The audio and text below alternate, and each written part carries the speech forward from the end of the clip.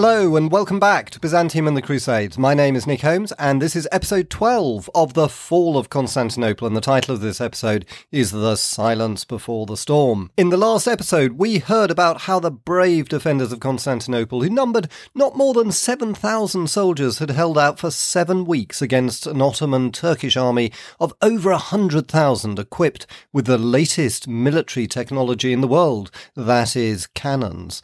The Turks had even forged one of the largest cannons ever made, designed by the Hungarian ironworker and engineer Orban, who had at first offered his services to the Byzantines, but when they couldn't pay him enough had gone to the Turkish Sultan instead. But even the Turkish cannons couldn't completely break the walls of Constantinople, built nearly 1,000 years before by the Roman Emperor Theodosius in the 5th century to protect Constantinople from Attila the Hun.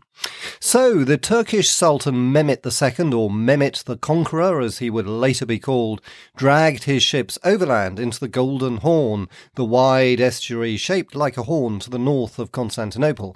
But even that didn't bring a breakthrough for the Turks, and in late May 1453, just as the defenders of the city, led by the Byzantine Emperor Constantine XI Palaiologos, were wondering how much longer they could last, Mehmet actually wondered whether it would be best to abandon the siege. So he called a council of his advisors, which is where we join this episode. As before, I'll read from my adapted version of Sir Stephen Runciman's wonderful book on the fall of Constantinople. Hope you enjoy it.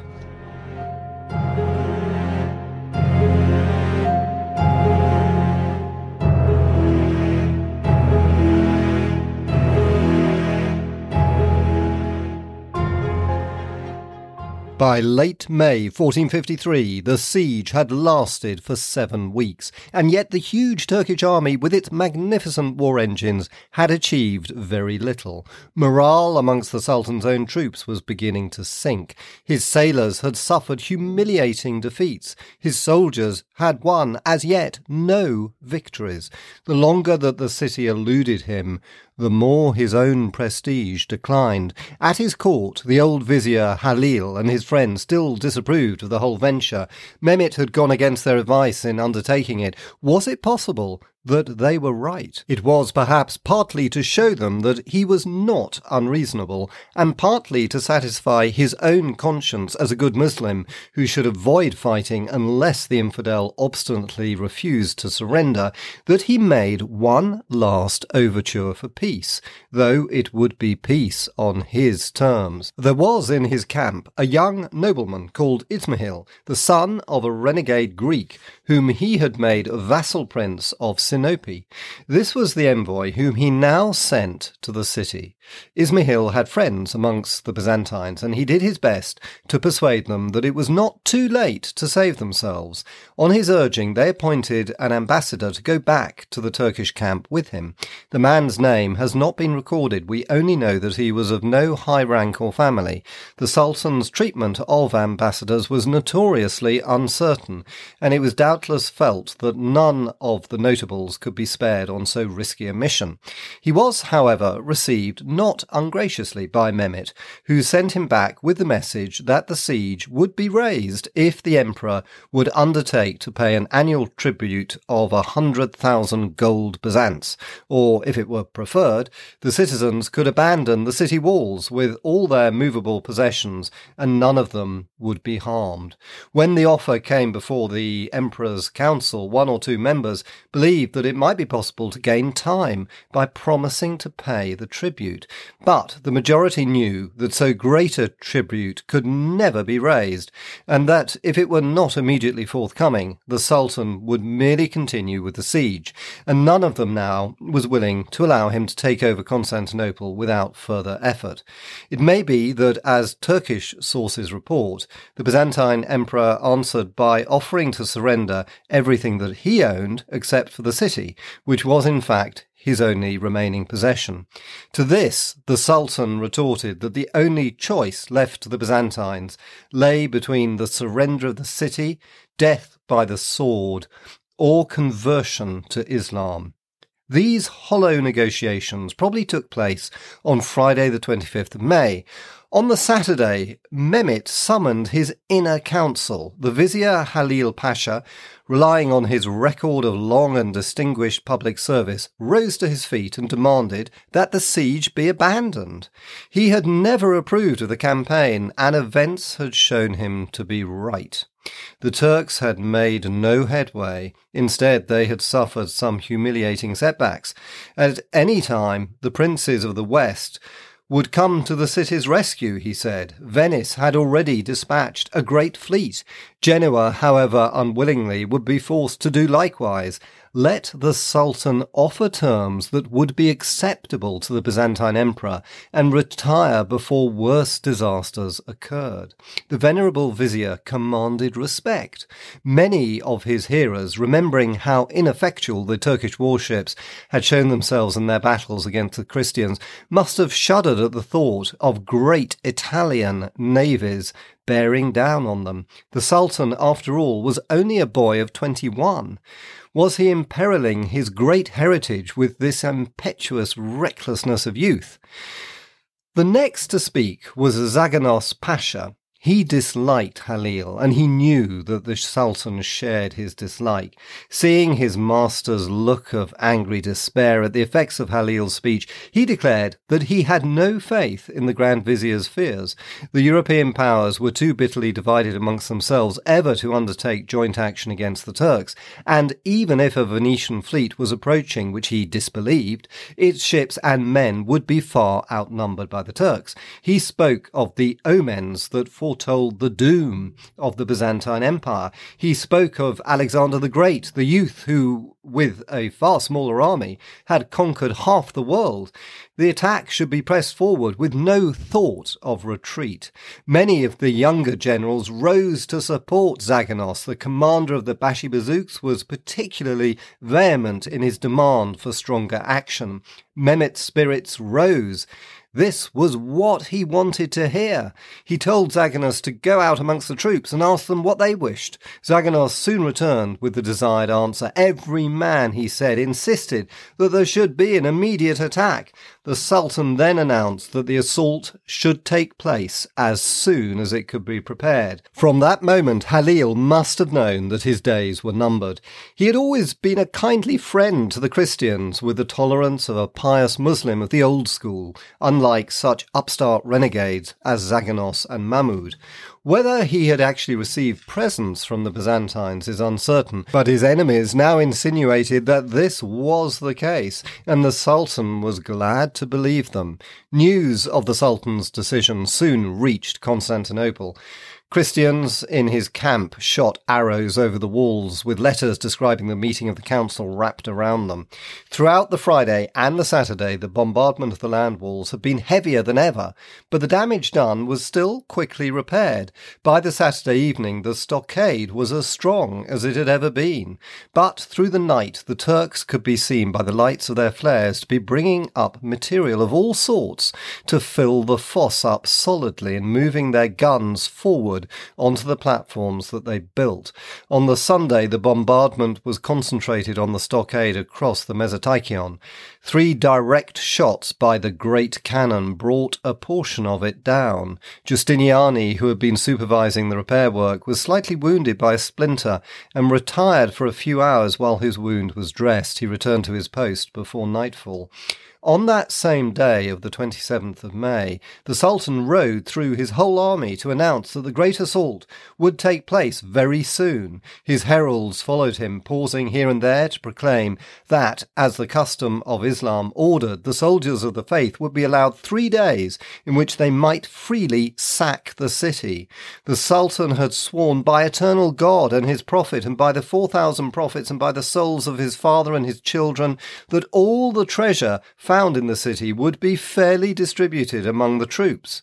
The proclamation was received with shouts of joy. From within the city walls, men could hear the Muslim hosts cry out in jubilation, "There is no God but God, and Muhammad is his prophet."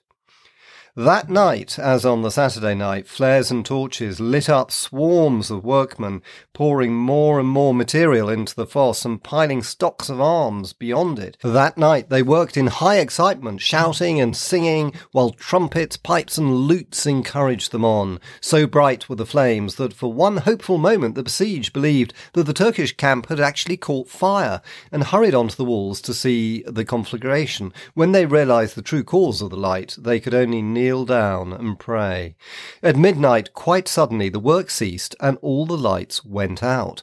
The Sultan had commanded that the Monday should be a day of rest and atonement, and that his warriors might be prepared for the final assault on the Tuesday. He himself spent the day inspecting all his troops and giving them their orders. First, he rode with a grand escort over the bridge across the Golden Horn out to the double columns to see his admiral Hamza Bey. Hamza was told that on the morrow his ships must be spread out across the boom and round against the whole Marmora shore of the city.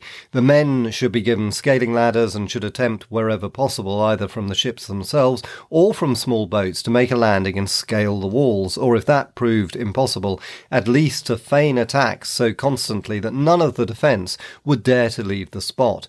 As he rowed back to give similar orders to his ships within the Golden Horn, Mehmet stopped outside the chief gate of the Genoese colony of Pera and summoned the magistrates of the town to him. They were sternly commanded to see that none of their citizens gave any help to the Byzantines in Constantinople the following day. If they disobeyed, he would punish them at once. He then returned to his tent to emerge again in the afternoon, when he rode down the whole length of the land walls, talking to the officers and haranguing the men as they sat about their encampments. When he had seen that all was to his liking, he summoned his ministers and the army leaders to his tent and spoke to them. His speech is given to us by the historian Critobulus, who, like all educated Byzantines, was a student of Thucydides, and therefore put into the mouths of his heroes the speeches which he thought they would and should have given. But, though the words are the historians, they give us the sense of what the Sultan must have said. He reminded the assembly of the riches that the city still contained and of the booty that would soon be theirs. He reminded them that for centuries it had been the sacred duty of the Islamic faithful to capture the Christian capital, and that the traditions promised success. The city was not impregnable, he said. The enemy were few and exhausted and short of arms and provisions and divided between themselves. The Italians would certainly not wish to die for a city that was not their own.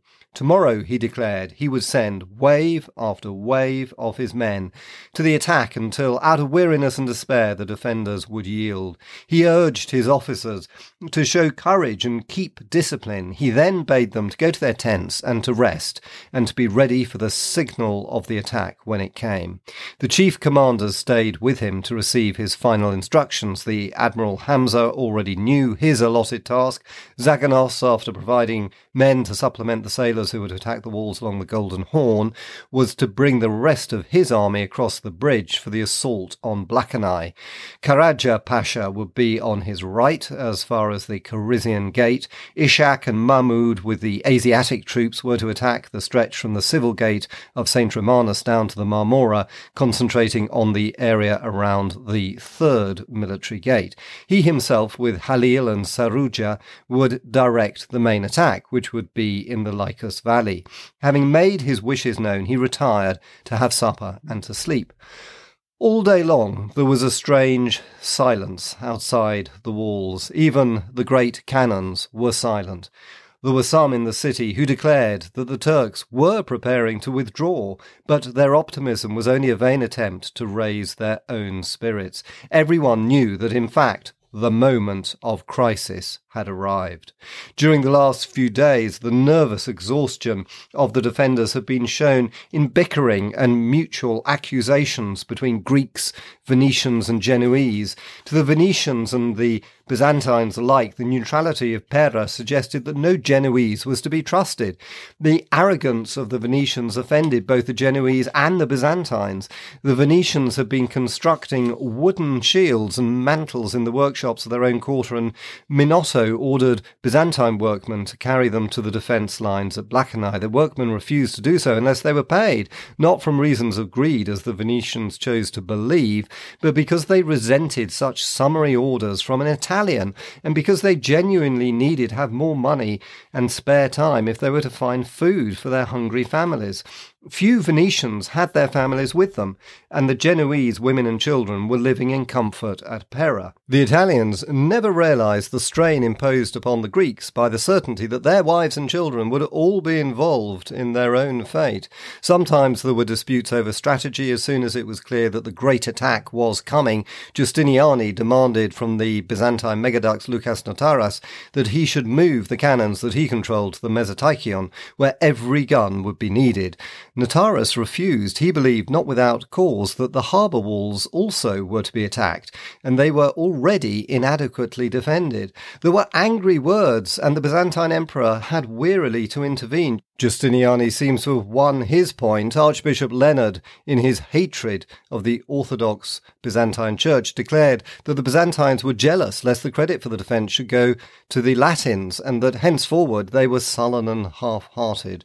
He chose to forget that there were as many Byzantines as Italians fighting in the Lycus Valley, nor, as he admitted, did any Byzantine show lack of zeal when the battle began. On this Monday, with the knowledge that the crisis was upon them, the soldiers and citizens forgot their quarrels. While the men at the walls worked on to repair the shattered defences, a great procession was formed. In contrast to the silence in the Turkish camp, in the city the bells of the churches rang out, and their wooden gongs sounded as icons and relics were brought out upon the shoulders of the faithful and carried around through the streets and along the length of the walls, pausing to bless with their holy presence the spots where the damage was greatest and the danger most imminent, and the throng that followed behind them, Byzantines and Italians, Orthodox and Catholic Christians, sang hymns and repeated the Kyrie eleison. The Byzantine emperor himself came to join in the procession, and when it was ended, he summoned his nobles and commanders, Greek and Italian, and spoke to them. His speech was recorded by two men present, his secretary Francis and the Archbishop of Mytilene. Each of them wrote down the emperor's speech in his own way, but their accounts agree sufficiently for us to know its substance. Constantine told his hearers that the great assault was about to begin. To his Byzantine subjects he said that a man should always be ready to die, either for his faith or for his country or for his family or for his sovereign. Now his people must be prepared to die for all four causes. He spoke of the glories and the high traditions of the great imperial city of Constantinople. He spoke of the treachery of the infidel sultan who had provoked the war in order to destroy the true faith and to put his false prophet in the seat of Christ.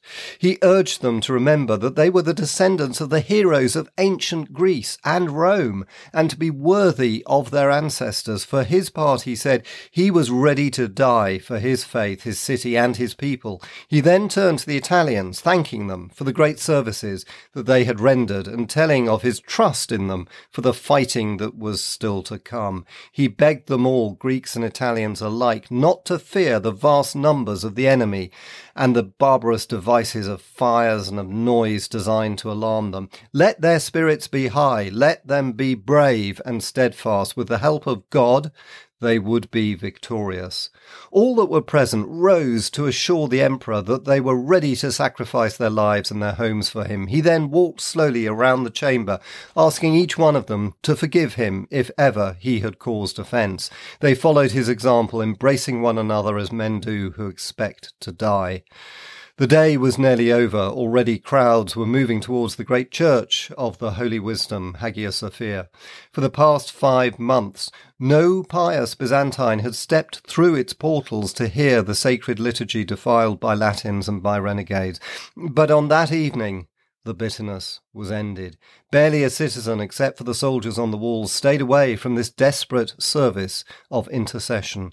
Priests who held union with Rome to be a mortal sin now came to the altar to serve with their Roman brothers. The cardinal was there, and beside him bishops who would never acknowledge his authority, and all the people came to make confession and take communion, not caring whether it be Orthodox Byzantine or Catholic Christian who administered it. There were Italians and Catalans along with the Byzantines. The golden mosaic studded with the images of Christ and his saints and the emperors and empresses of Byzantium glimmered in the light of 1,000 lamps and candles, and beneath them, for the last time, the priests in their splendid vestments moved in the solemn rhythm of the liturgy. At this moment there was union in the Church of Constantinople. When the emperor's council was dismissed, the ministers and commanders rode through the city to join in the worship. After confessing and taking communion, each then went on to his station, resolved to conquer or to die. When Giustiniani and his Byzantine and Italian comrades came to their allotted places and passed through the inner wall to the outer wall and the stockade, orders were given for the gates of the inner wall to be closed behind them, that there might be no retreat. Later in the evening, the Byzantine emperor himself rode on his Arab horse to the great cathedral and made his peace with God. Then he returned through the dark streets to his palace at Blakeney and summoned his household. Of them, as he had done of his ministers, he asked forgiveness for any unkindness that he might have shown them, and he bade them goodbye. It was close on midnight when he mounted his horse again and rode, accompanied by the faithful Francis, down the length of the land walls to see that everything was in order and that the gates through the inner wall were closed. On their way back to Blakeney, the emperor dismounted near the Caligarian gate and took Francis with him up a tower at the outmost angle of the Blakeney wall, from which they could peer out into the darkness both ways, across to the Mesoteichion on the left and down to the Golden Horn on the right. Below them they could hear noises as the enemy brought up their guns over the filled-in fosse. This activity had been going on since sunset, so the watchman told them. In the distance they could see flickering lights as the Turkish ships moved across the Golden Horn. Francis waited with his master for an hour or so, then Constantine dismissed him, and they never met again.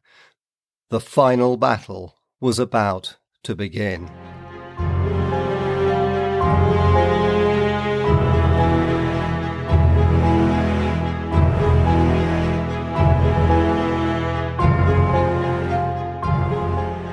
And that ends this episode. Hope you enjoyed it. And if you did, as usual, I'd be delighted if you wanted to subscribe, to recommend it to a friend, or best of all, to leave a review. Thank you so much. And in the next episode, we'll hear about the final attack on Constantinople. See you then.